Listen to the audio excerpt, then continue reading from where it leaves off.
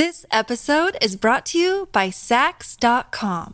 At Sax.com, it's easy to find your new vibe. Dive into the Western trend with gold cowboy boots from Stott, or go full 90s throwback with platforms from Prada. You can shop for everything on your agenda, whether it's a breezy Zimmermann dress for a garden party or a bright Chloe blazer for brunch. Find inspiration for your new vibe every day at Sax.com. Look, Bumble knows you're exhausted by dating. All the must not take yourself too seriously and 6'1" since that matters. And what do I even say other than hey? Well, that's why they're introducing an all-new Bumble with exciting features to make compatibility easier, starting the chat better, and dating safer. They've changed, so you don't have to. Download the new Bumble now.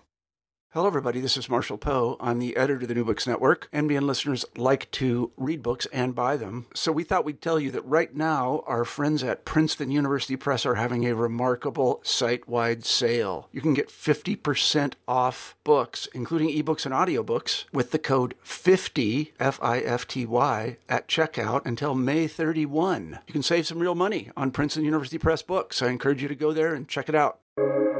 Welcome to the New Books Network. Hello, my name is Kristen Turner, and this is New Books in Music, a podcast of the New Books Network.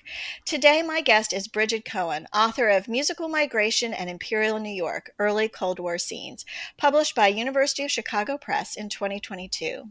The heart of this book is about the connections forged and broken amid the dislocations caused by war and imperialist ambitions.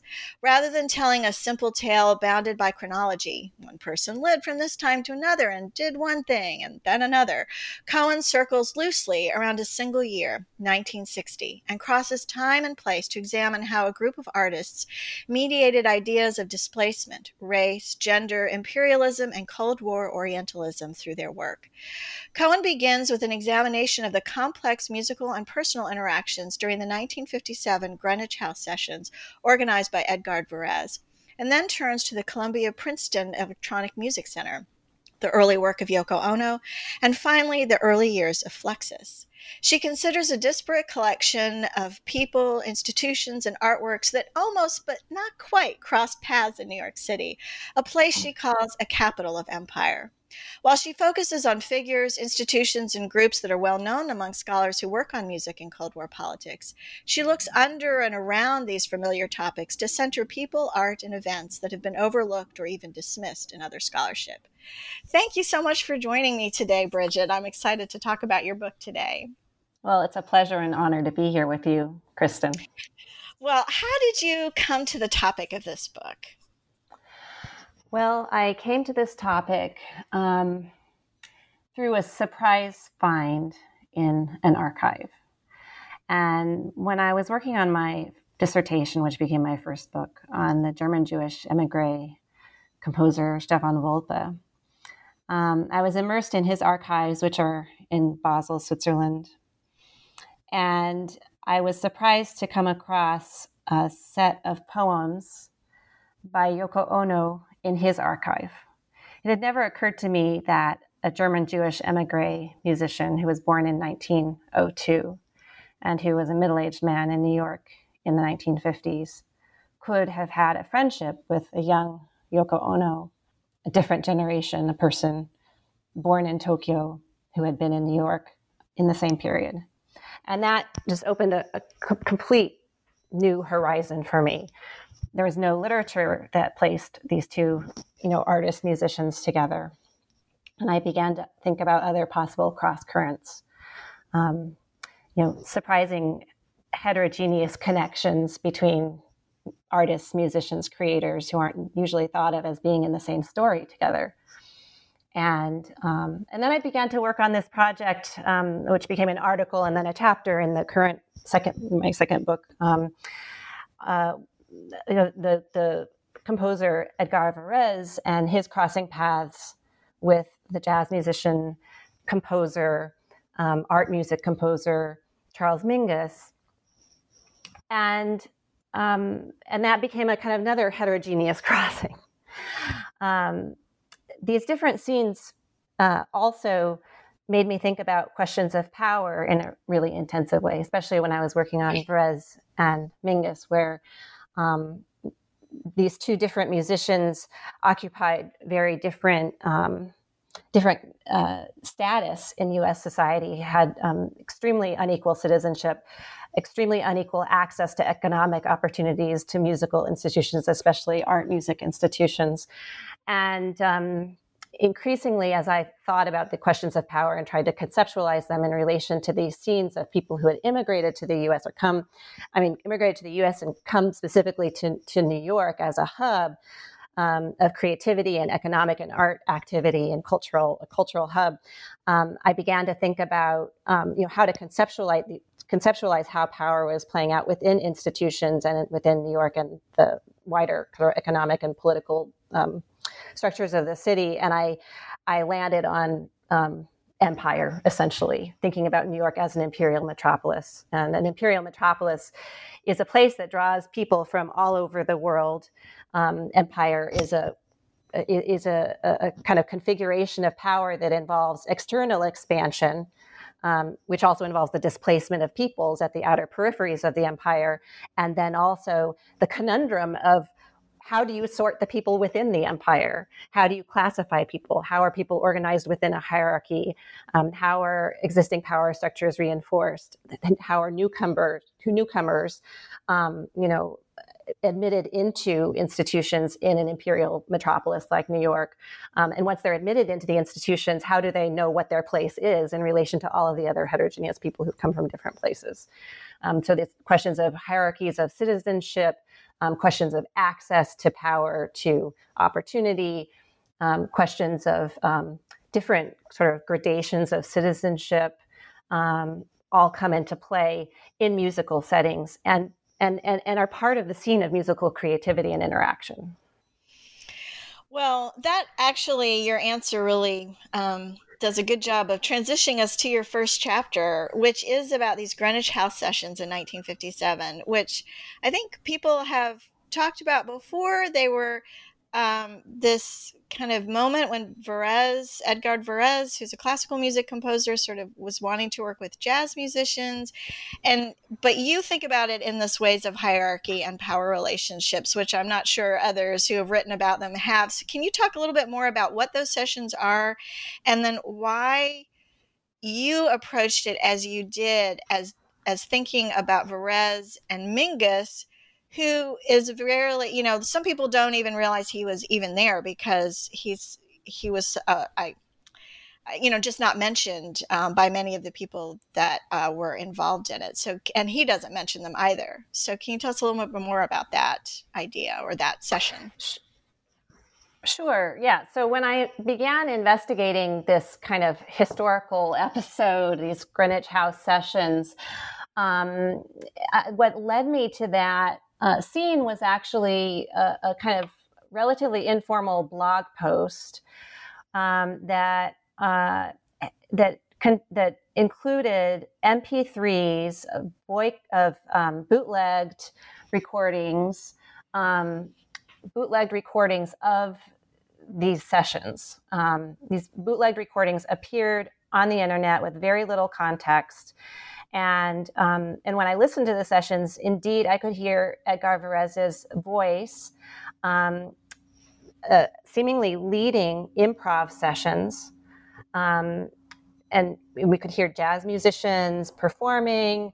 And then the music was this really unusual, kind of music I had never heard before. In some ways, looking forward to free jazz, but also totally stilted and kind of heterogeneous, like a simultaneous improvisation that was not based in tonal harmony, but also not really, the musicians were not necessarily kind of in sync with one another. It was super intriguing, different from anything I I had heard before. And online, there was a lot of commentary. People were excited because there was this, because Edgar Varese is a composer who has a kind of cult status, not only in communities of people who are interested in 20th century modern music or modernist music or experimental music, but also in a kind of hipster culture around electronic music. And so this was seen as a super hip thing that Edgar Varese, in fact, associated with jazz musicians. And if anything, it was like a kind of, to his credit, as a hipster composer that he was associating with jazz musicians and maybe even with Charles Mingus. And there was some speculation on the thread that Charles Mingus's voice was also on the recordings. I knew that Edgar Varese's, that basically his papers and his estate, or the creative side of his estate, was in the possession of the Sacher Stiftung in Basel. And so I went to Basel to hear the original recordings. And as I listened to them in more detail, one of the things that really stood out to me was how, yes, I thought I heard Charles Mingus's voice on the recording. And in particular, I heard Charles Mingus saying, "This is not natural for me," to Edgar Varese, a statement about the creative situation. And so there seemed to be this kind of almost an agonistic quality to the interaction. And of course, Charles Mingus, as known as a person, an activist who did not hold his punches and was outspoken in his civil rights advocacy and in his commitment to the Black arts movement eventually. And it was interesting for me to think about him in like dialogue with Edgar Varese, who, as I dug more deeply into Varese's record, Edgar Varese was a nativist, sort of anti-Semitic. I mean, he had a history of making anti-Semitic, anti-Black statements. So I was wondering, what would this interaction have been? What brought these folks together? And also, there was no mention of these sessions in any second. Well, there was one article about the sessions, which kind of basically celebrated it as a moment of creativity in Varese's compositional career. But other than that, there was basically no mention of it in secondary literature. So I was interested in the silences surrounding the sessions. And I began to see the sessions as an emblem for a problem that George Lewis, musician, composer George Lewis, has identified in music historiography more generally, about a tendency to segregate history of jazz from history of art music, in this case, segregated along lines of race-coded genre. So I was interested in how these sessions got left out of the historical record, but that's kind of an indicator of how the memory of interactions between classical musicians and musicians who were associated with the music we think of as jazz, as racialized, communities, how these interactions often get left, are kind of elided from the historical record, or people don't really know how to write about the complexity of what took place. Well, that, as I was reading it, I understood why Varese wanted to work with these jazz musicians, because, as you were pointing out, there's this way of sort of, white musicians who work with white classical musicians who work with Black musicians, especially someone like Varese, who was an immigrant, can sort of establish their bona fides as an American and as a white person and all of that by kind of interacting with jazz musicians. But I couldn't understand why the jazz musicians wanted to work with Varese. Like, what do you think they got out of that interaction? Kristen, I'm still grappling with this question today, and I don't have a definitive answer. My speculative one is that we know that Charles Mingus was invested in interracial collaboration as a way of breaking against the confines of the really rigid racially codified genres and entrenched racial hierarchy of the music industry and music institutions of his era. And so when he's being labeled as a Black jazz musician in 1957, that limits him in terms of what he can do creatively, what people will expect him to do creatively, what they'll recognize him for doing creatively, and to cross genre and also participate in interracial collaboration. There can be something kind of liberatory about that in breaking out of a kind of racial segregation. But at the same time, the terms under which that often happened in the 1950s wasn't under the terms of equality. And so we know, for example, that in third stream, classical jazz collaborations, as George Lewis puts it, Black musicians were treated as the inferior partner, economically, also in terms of recognition for creative participation. And something similar likely happened at the Greenwich House sessions. And we can just know on the basis of Edgar Varèse's, his kind of race ideology is articulated in other writings, and also on the basis of the memory of Bill Crow, a bassist who participated in the sessions and who I interviewed, who remembered Varèse basically saying, well, to the jazz musicians, well, that was pretty cool. It was pretty wild, but I want you to be wilder. And coming in there with these primitivist expectations about what jazz should be as a Black coded music. And I love that you brought up at the end this idea of primitivism, because that seemed to me to run through that whole chapter, this idea of primitivism in Varèse, in modernisms, and also in sort of the ideologies around jazz too. And I was wondering if you could talk a little bit more about that. You called at one point, I think it was Varèse and Mingus that had sort of a false cognate about primitivism in the way that, and I would love for you to expand a bit on that idea. Sure. Yeah. False cognates in the sense that Edgar Varèse came into the sessions with a kind of white Euro-American primitivist expectation that jazz music should express this kind of primal, primitive energy that could be harnessed within a kind of Euro-American art music in order to, give it a sense of vitality and regeneration and excitement, et cetera. So it's essentially an exploitative model that denigrates the racially coded other object and then seeks to incorporate it into an essentially Euro-American aesthetic.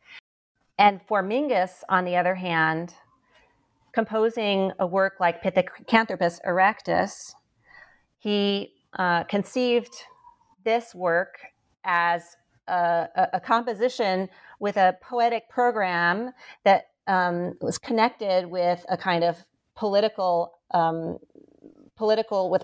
critique, where Pithecanthropus erectus is conceived as a work that is about the barbarity of white supremacy. And so in the free improvisation sections of Pithecanthropus erectus, things get really wild musically and with sounds that might have appealed to Varèse as, exemplifying some kind of like primitive sensuality and extreme, like violence that was exciting and connected with ideas of racialized otherness. But for Mingus, it's about the barbarity of white supremacy. And so, musically, there may be similarities in terms of what they were interested in, but the politics connected with that were completely opposite. So that's what makes this dialogue between the two of them fascinating, but also completely just mortifying and unbearable to even think about at a certain level. Like picturing what it would be like for Mingus to be interacting with someone like Varese, who is objectifying him in such a cruel way, essentially. Yes. Well, yeah. And the tragedy, of course, is probably used to it. Right. I mean, I think that probably Right. happened to him all the time. Right. So Right. it's that Right. kind of Which he writes about. I mean, he talks about it in his interviews. And so, yeah. Yeah, that kind of misrecognition where your work, you can't get your work recognized for what it's really about by a whole group of people. That kind of frustration is horrible. I interviewed someone for another book a couple months ago where he talked about, he thought that the pressure of that on John Bubbles, who was the first person who played Sport in Life, like shadowed his whole life. Like it was just so difficult to be working and doing what you wanted to do and being an entertainer, but on the other hand, never having really what you want to do, being recognized for what it is you're doing is so hard for to live with, right? And to cope with. Um, yeah. So, and I think that you draw that out really well about the complexities of those relationships and um, how you can't really tell what's going on, but it's happening. And how do you tease out in those silences and in those moments between what they're saying and the moments right before they start playing, like what's happening there, Yeah. These are the kinds of dynamics that get left out of the official histories. Right. And then how to bring in some recognition of them, but at the same time having to be speculative in how you bring it in because of the silences. Well, I mean, maybe I was thinking about asking this at the end, but I'm going to ask it now. I mean, I think through every chapter, you seem to be very interested in the silences, in archival silence, in people's whose careers didn't really end up being what they wanted to, at least as a composer, people whose compositional careers are overshadowed by other things about them. What is it about those silences that draws you so much in this book? I'm interested in different kinds of silences and different kinds of unspoken substance in some way. And so there's the unspoken, there are unspoken things that are unspoken because people are afraid to talk about them. There are unspoken things that are unspoken because it was common knowledge and no one needed to talk about it. And then there are unspoken things that are unspoken because those things are just traumatic or too appalling to talk about. And then there are unspoken things that are unspoken because they're deemed insignificant. And so then there's a lot of overlap among these different categories. And I would say that it's by focusing on the unspoken that you can actually focus on questions of ideology. What are those ways of being and feeling and thinking that are so habitual that we don't speak them? What are those ways of thinking, being, and feeling that are habitual and also appalling, like what we're describing with regard to Mingus and Varese, with this kind of racial objectification and denigration? And so by focusing on the silences and the unspoken things, I think it's a way of getting at ideology. And that is part of my goal in thinking about these music institutions in New York as an imperial metropolis, and New York as a site where, so much money was coming into the arts. The infrastructure was being built. The infrastructure that we live with today was, of these art music institutions was basically built in the 1950s. And what were the unwritten rules? What were the unwritten power dynamics? how does power play out in these institutions? And in this sense, the music institutions are a kind of microcosm for power in the United States and institutions in the United States more generally, is how I see it, essentially. So I see it as a kind of history of the recent past, focusing on questions of power as they play out in these institutions. Well, one of those institutions that you talk about is the Columbia-Princeton Electronic Music Center, which is a really important institution for modernist electronic music. It was the first lab of its kind in the U.S. There's, if people listening to this go online, they can see these pictures of this room that's got these enormous pieces of of equipment in there that you can do on your phone now. And it was this very laborious process of basically playing with sound, like how do you manipulate sound at sort of the dawn of being able to do that. But most people, when they talk about it, at least that I've read, they talk about Milton Babbitt. They talk about these really famous composers that worked there. But you talk about three figures in particular. One is you talk about one of the founders, Ussachevsky, and then two composers that were residents there early on and did not have what I would call conventionally successful compositional careers. And I think it's pretty clear that you're interested in those because of this issue of silence. Let's start with Ussachevsky and his battle with the FBI, that he was under investigation for 20 years. Why that part of his career and life are you most interested in? Right. Well, I focused on Ussachevsky for two reasons. One is because I think that the founding of the center was really his brainchild.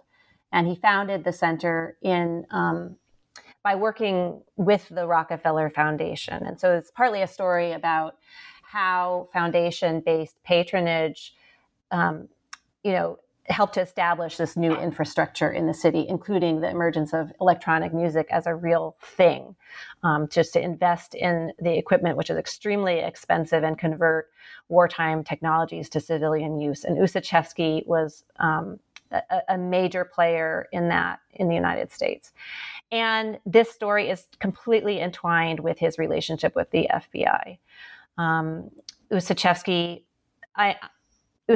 conceived of the Electronic Music Center as he was basically planning it in the 1950s as a hub for cultural diplomacy and as a place where musicians from throughout the world would come to New York, and New York the center, the studio would be a place where these musicians from throughout the world would learn about the latest technologies in electronic music, and then basically establish pilot programs in their home nations. And there was a particular focus on East and Southeast Asia and Latin America as centers of strategic importance in U.S. cultural diplomacy efforts. And so this is, of course, why the Rockefeller Foundation is part of, he's conceiving all of this in collaboration with the Rockefeller Foundation as an institution that is part of the U.S., a big part of the U.S. soft power project during the Cold War, and working in also dovetailing with State Department objectives. Ussachevsky himself had worked for the State Department and also for the OSS, and so he had these relationships in this world. He was also target of FBI investigation precisely because he had worked in the OSS, the precursor to the CIA, during World War II. And there were a lot of conspiracy theories that emerged in the 1940s in conjunction with the Red Scare that sought to root out basically what we might think of today as deep state conspirators in the OSS and then also in the State Department, who, basically Red Scare mongerers accused of having betrayed U.S. interests in the struggle against communism. Ussachevsky is a person who had immigrated from Manchuria and He's a person of Russian extraction who had immigrated from Manchuria to the United States in 1930. So he has this Russian background. He also had a sister who still lived in the Soviet Union in St. Petersburg, and another sister who lived in China during the 1940s and 1950s. And he was seen by the FBI as vulnerable to blackmail and as potentially being a spy. And so they investigated him. His file the FBI file begins in 1945 and ends in 1965. So over this 20-year period, he was monitored, surveilled, and he was also denied a regular passport in 1953. And when Usacheski realized he was being denied the passport, that's when he became very aggressive in trying to really shore up his relationship with the Rockefeller Foundation and institutionalize this project at Columbia University, the building up of a studio, using Rockefeller Foundation money, which created a kind of armature of protection within the university, institutional protection. This episode is brought to you by Sax.com. At Sax.com, it's easy to find your new vibe. Dive into the Western trend with gold cowboy boots from Stott, or go full 90s throwback with platforms from Prada. You can shop for everything on your agenda, whether it's a breezy Zimmermann dress for a garden party or a bright Chloe blazer for brunch. Find inspiration for your new vibe every day at Sax.com. Hey, it's Kaylee Cuoco for Priceline. Ready to go to your happy place for a happy price? Well, why didn't you say so? Just download the Priceline app right now and save up to 60% on hotels. So whether it's Cousin Kevin's Kazoo Concert in Kansas City, go Kevin, or Becky's Bachelorette Bash in Bermuda, you never have to miss a trip ever again. So download the Priceline app today. Your savings are waiting. Go to your happy place for a happy price. Go to your happy price, Priceline. Well, it's so interesting to me that he chose to do that, and I can see why it would feel that way to him. But it really could have backfired, because the FBI could have just seen that as, well, now he's snaking his way into these important institutions. Of course he's a spy, right? Like, and in some ways it might have prolonged his surveillance, because he was so aggressively courting important institutions. Yeah, absolutely. I mean, he was in a genuinely precarious situation, and he was also trying to secure his sister's passage to the U.S. and wanting to help them immigrate to the U.S., reunite his family, and so I think the upshot of the story is that from the outside, looking at Usacheski from a conventional historiographical standpoint, he seems like a really relatively privileged white male composer who had a prestigious position at Columbia as the founder of this studio. But then you go a little bit beneath the surface and you see that he himself was being surveilled and subject to unequal citizenship status and deprived of basic citizenly, rights essentially. And it gives you, and that's a story of America, I mean, and the kind of gradations of citizenship. And so we could say that relative to, Charles Mingus, Usacheski has, tremendous privilege and rights. But even he is subject to, some kind of persecution. And then what kind of situation does that create? When he's, feeling disempowered in this way, how does that affect his interactions with others and what he does within the institution? So that's one of the main questions that motivated my work on his particular story. Well, there's lots more things we could talk about with just the electronic studio, but I want to make sure that we also talk about Yoko Ono, because for me, I think your work on her is so important, because she's like so many women figures where when people talk about her, it's always about her relationships with other people and never about her work, right? It's like she's the witch who broke up, the Beatles, or she was John Cage's disciple who had no real, interesting things to say on her own.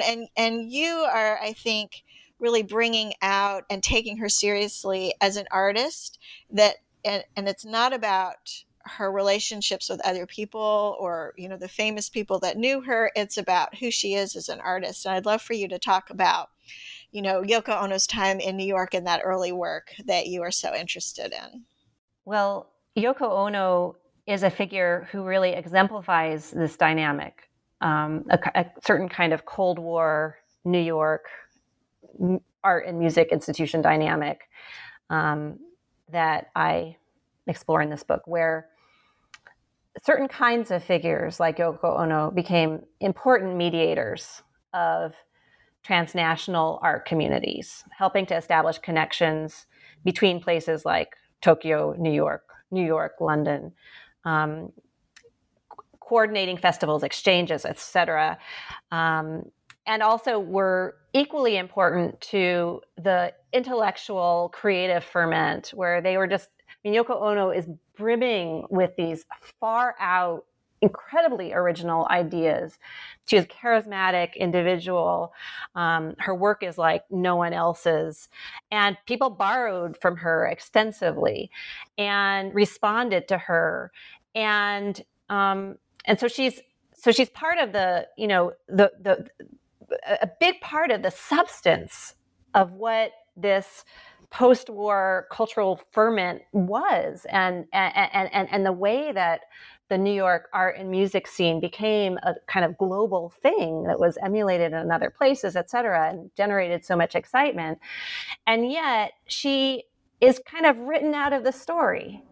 And she is denigrated in, of course, we know, like popular media. And in the official histories, she's described almost as a kind of hanger-on or as a groupie of John Cage.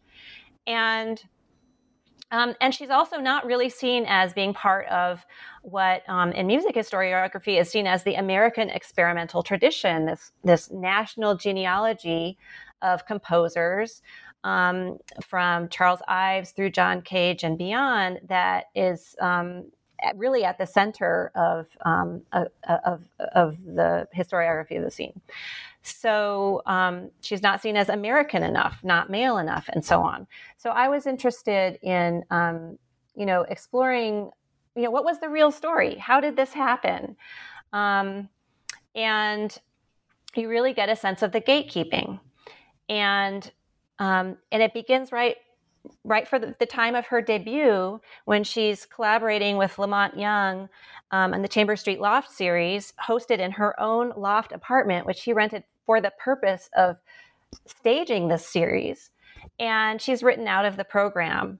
And then also these rumors are, the artists like promulgate these rumors that she is Lamont Young's concubine, which Yoko Ono later complained about. And that's clearly, in fact, it was worse. They described her as being the kept woman of a Chinese man. And this was supposedly a joke about Lamont Young's name sounding Chinese. And so there's this kind of Orientalist denigration of her right from the beginning, sexualizing her in a demeaning way, and writing her out of the program.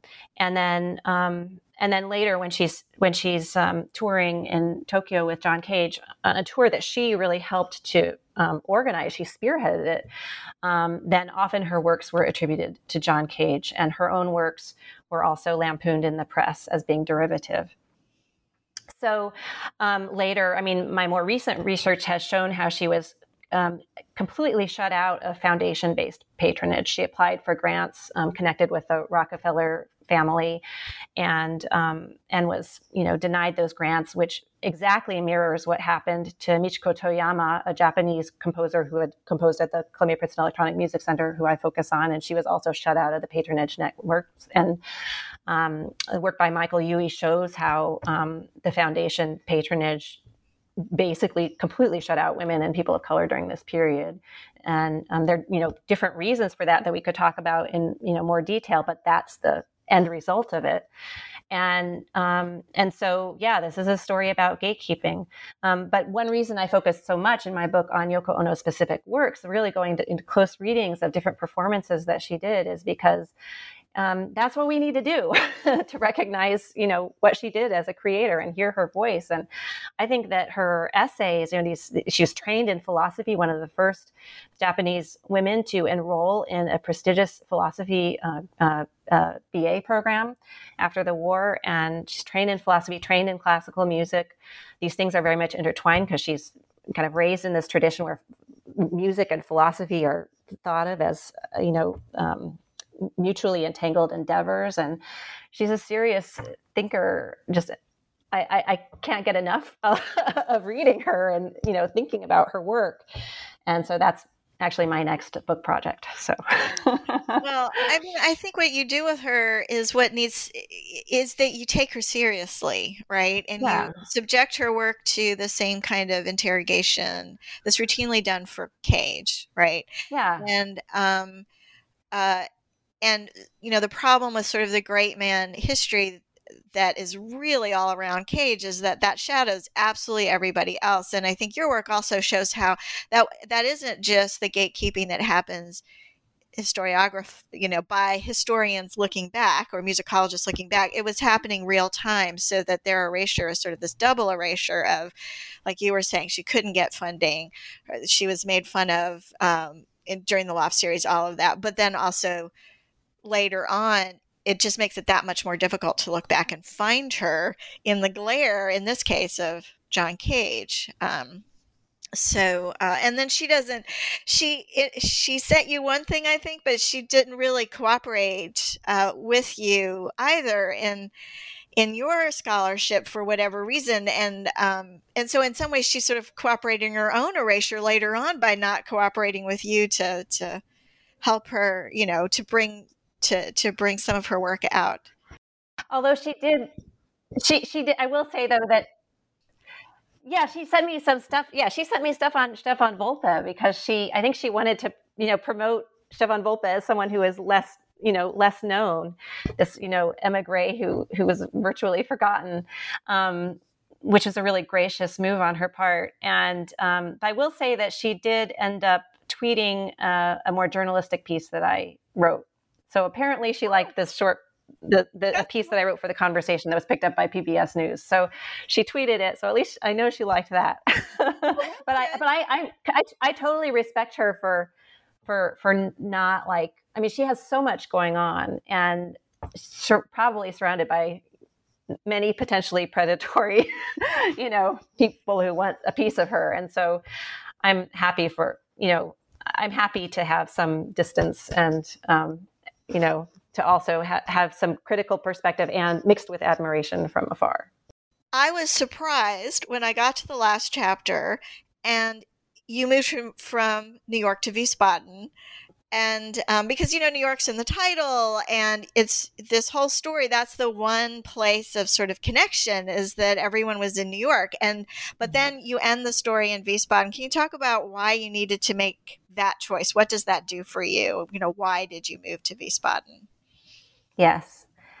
Well, in thinking about New York as an imperial capital and thinking about the U.S. as an empire, we need to be thinking about relationships between center and periphery.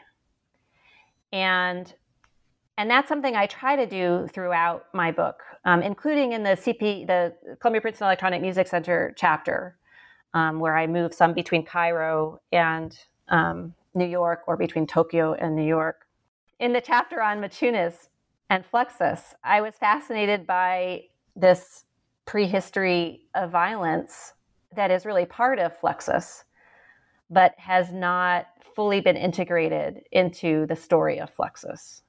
And it's really emblematized in Machunas' biography From Childhood Onward, where he was born in Lithuania, the son of an electrical engineer, And he grew up in Lithuania during the period of Soviet occupation in the early 40s and then subsequent Nazi occupation, where his father worked for both imperial powers in succession. And then they had to flee Lithuania when the Soviets were returning, and ended up in Frankfurt, where his father continued to work for Siemens Corporation, which of course is implicated in all kinds of atrocities during World War II. And was also apparently contracting for IG Farben. And Maciunas was also spending a lot of time with his father in the workplace and planned to become an engineer and architect himself, and did eventually study art history and architecture and planned to be a professor. But then later in life, after he had immigrated to the U.S., he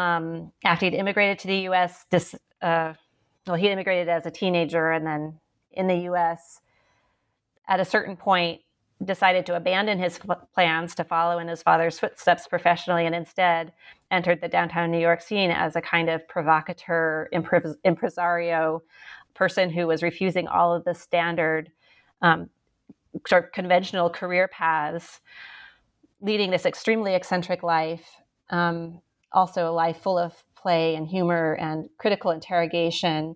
And this path, interestingly, led him right back to Germany, where he took on a job with the U.S. Air Force as a graphic designer, and used that position in order to fund his whole art career and the career of the collaborative that he had initiated. And so was, appropriating Air Force materials, paper, copiers, using Stars and Stripes newspaper as the main publicity organ for the events that he was organizing. And in a sense, Fluxus is a child of the U.S. military, because the military was its early patron, as Benjamin Patterson says, who was Benjamin Patterson, like amazing artist who's a fellow traveler in this movement at the time. So what does that mean? It's a really complicated question. Like, what is... How do we think about the relationship between U.S. power and Fluxus under those conditions? And what's the relationship then with this prior history where Maciunas had been part of a family that had endured under these different conditions of empire, successive imperial powers, conditions of violence, living through, being in Lithuania during the Holocaust, and children were exposed to, seeing the violence. I mean, Lithuanian non-Jewish children were known to be around and to see these things that were happening. And I'm interested in these questions like this history of genocide because it reappears in Fluxus later. For example, in Maciunas's poster, USA Surpasses All Genocide Records from 1966, which then becomes part of Yoko Ono and John Lennon's peace campaign. So the latter part of my book is really about, I'd say, art movements that are far more critical of U.S. power than, say, Columbia Princeton Electronic Music Center. So I'm dealing with different sorts of institutions and movements, communities, and their varied ambivalent relationships with U.S. power. And Fluxus is a particularly rich example because, on the one hand, Fluxus depends on U.S. power, depends on the military, also depends on the prestige of the U.S. art scene as it had developed in the 1960s in connection with U.S. power. It depends on that prestige, to get people to come to their events in Europe in the early mid 60s. But at the same time, it's really raising its fist against U.S. power, and so I wanted to explore those complexities. We haven't really talked about individual pieces. We've been talking about people more, but I thought maybe as one of the last questions, I was really struck that I thought that there was some connection between, you talk a lot about this 1962 festival, and Maciunas performed a piece called Piano Activities by Philip Corner, where he destroys a piano. And yes. I kept thinking about Yoko Ono's piece that you talk about in the previous chapter called Painting to be Stepped On, which part of the art is to step on the painting. And so in both cases, it seemed to me that they were talking about, to make new art, you have to destroy the old art, which, like lots of people think that when they're trying to start something new. But I think the ways that you have framed them as being children of displacement, children of war, children who had seen the worst kind of destruction, that it makes me think about those work differently. And I would love for you to talk about, what you see as the connections between these two figures and those particular works of art. Yes. Yeah. I think there are several levels on which you can think about it.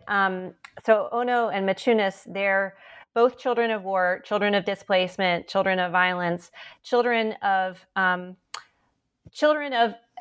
Axis powers, and Ono's father, was a banking executive, Bank of Tokyo, so very much part of the financial infrastructure of the Japanese war state, and Machunas, the son of an electrical engineer who worked at Siemens during World War II, and so I see them both as submitting themselves and their histories to relentless interrogation and criticism. And there is a kind of reiterative temporality to that, where they're returning to these gestures of returning to gestures of self-interrogation and self-criticism and maybe even self-destruction again and again and again. And with Ono, there's so many ways to talk about her cut piece, but that would be actually one different kind of entry point into this cut piece, where she has people literally cut pieces of her fabric, the fabric of her clothing, in a kind of dramatization of a kind of violence. And on the one hand, thinking about the destruction of a piano or a piece where you step on it repeatedly in order to destroy the piece, on one level, it has to do with institutions of art and institutions of high art, and the impulse to destroy those institutions or move beyond them or move into something different from those institutions. And given the way we've talked about how power operates within those institutions, you could see why people would want to do that. And so the symbolic gesture of stepping on the painting or of smashing apart the piano is part of that. It's a way of visualizing and dramatizing the violence that is already part of those institutions. And so that's a kind of public side to what's going on, thinking about these as, public statements about public institutions. But then there's also the personal side of it. And that's what I explore in more depth as well in the chapters. And so, thinking about Machunas' own history of violence and the ways that he would have witnessed at least some side of the genocide in Europe during this period, in Central Europe as the Bloodlands, and how cultural destruction was part of that genocide. So that's another part of that story. I think for my last question, I want to go to the idea of citizenship, which you talk about at the very beginning. You sort of frame the book about citizenship in the introduction.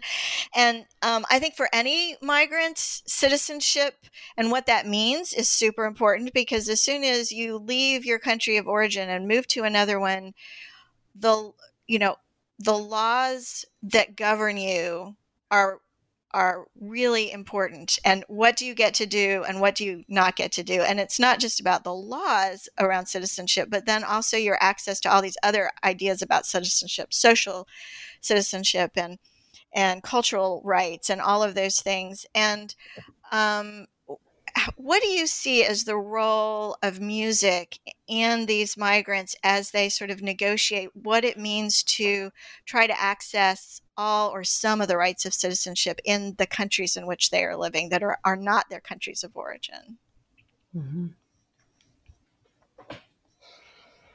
I see it as operating at many levels, ranging from the economic level, where folks are just trying to establish some kind of career that will, provide remuneration from that level and provide a sense of economic security.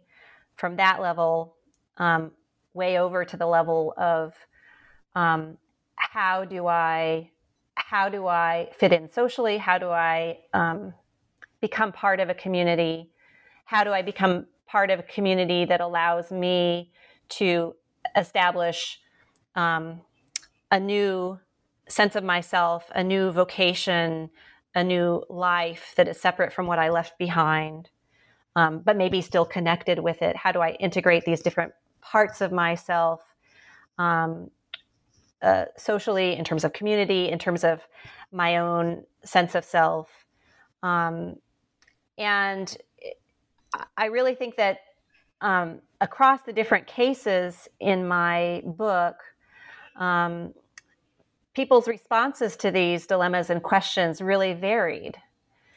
And so when I think about, for example, Ussachevsky, he, in his diaries or sort of informal personal writings, he described his compositional practice as an attempt to reconcile the Russian, Asian, and American parts of his life. And you can actually take that statement and think about works like Wireless Fantasy, which I write about, and get some sense of how he's trying to do that and what that kind of integration would involve. And he also takes objects of memory from his personal history, like Chinese dinner plates that his sister had brought when she was finally able to immigrate to the U.S. But these Chinese dinner plates that she brought with her as a gift to her brother, he used those dinner plates as a source of sound, playing them as though they were gongs, and then recording them, and then manipulating those sounds in one of his pieces, Poem in Cycles and Bells. And so there are these kinds of emblems of memory that have to do with a personal history of migration that play out in interesting ways in the poetics of the piece. So you have that kind of approach. But then on the other hand, you have, Yoko Ono staging her piece Aus, which is a piece about war, and wrapping people up in gauze and dragging them across the floor and screaming and playing recordings of Hitler and Hirohito in the background, and putting everyone in darkness and doing these incredibly dramatic gestures, far out performance art, essentially.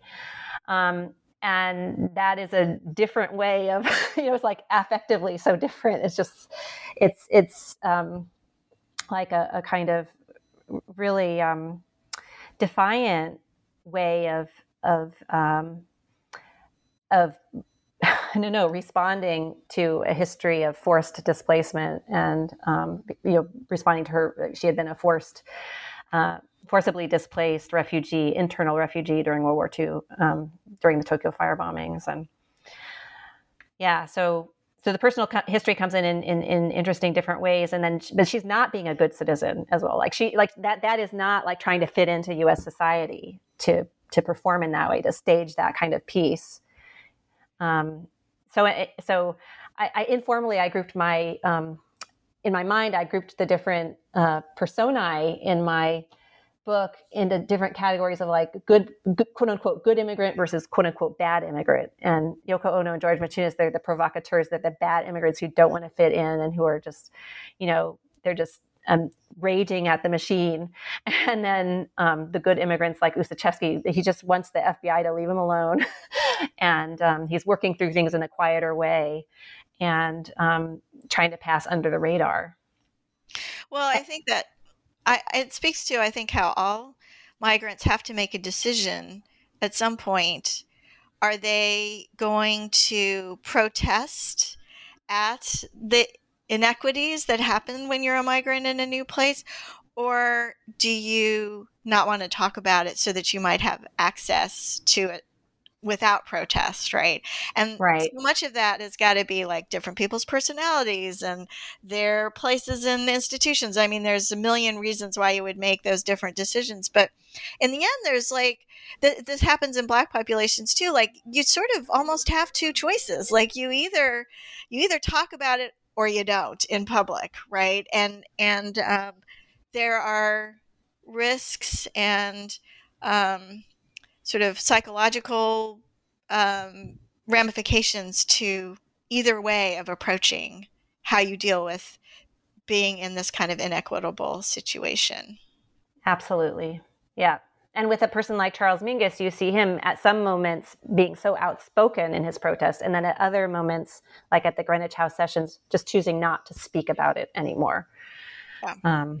Yeah, of course. Yeah, it's not an either or. You're absolutely right. But there is a sort of sense in terms of public facing statements and in terms of artistic facing statements, people I think tend to, at least at certain points in their life, they have to make a choice one way or the other. They might change their approach later on, but at each point they're having to make a choice. Like, are you going to be, Yoko Ono seems so extravagant in the way that she expresses herself, whereas Usachevsky is not, right? He's not even telling anyone about all of what he's going through with the FBI. He doesn't want anybody to know because that's so dangerous to him. Right. Absolutely. Yeah. Yeah. Well, thank you so much for spending this time with me to talk about your fascinating book. I hope that people will run right out and read the whole thing because we did not even scratch the surface on some of the issues that you discuss. You mentioned that you are going to be working on a book on Yoko Ono. Can you talk a little bit about what your future plans are? Yes, I'm planning a short book on Yoko Ono. The tentative title is The Musical Vocation of Yoko Ono. And I'm interested in thinking through the question of how she thought of herself as a musician and a composer.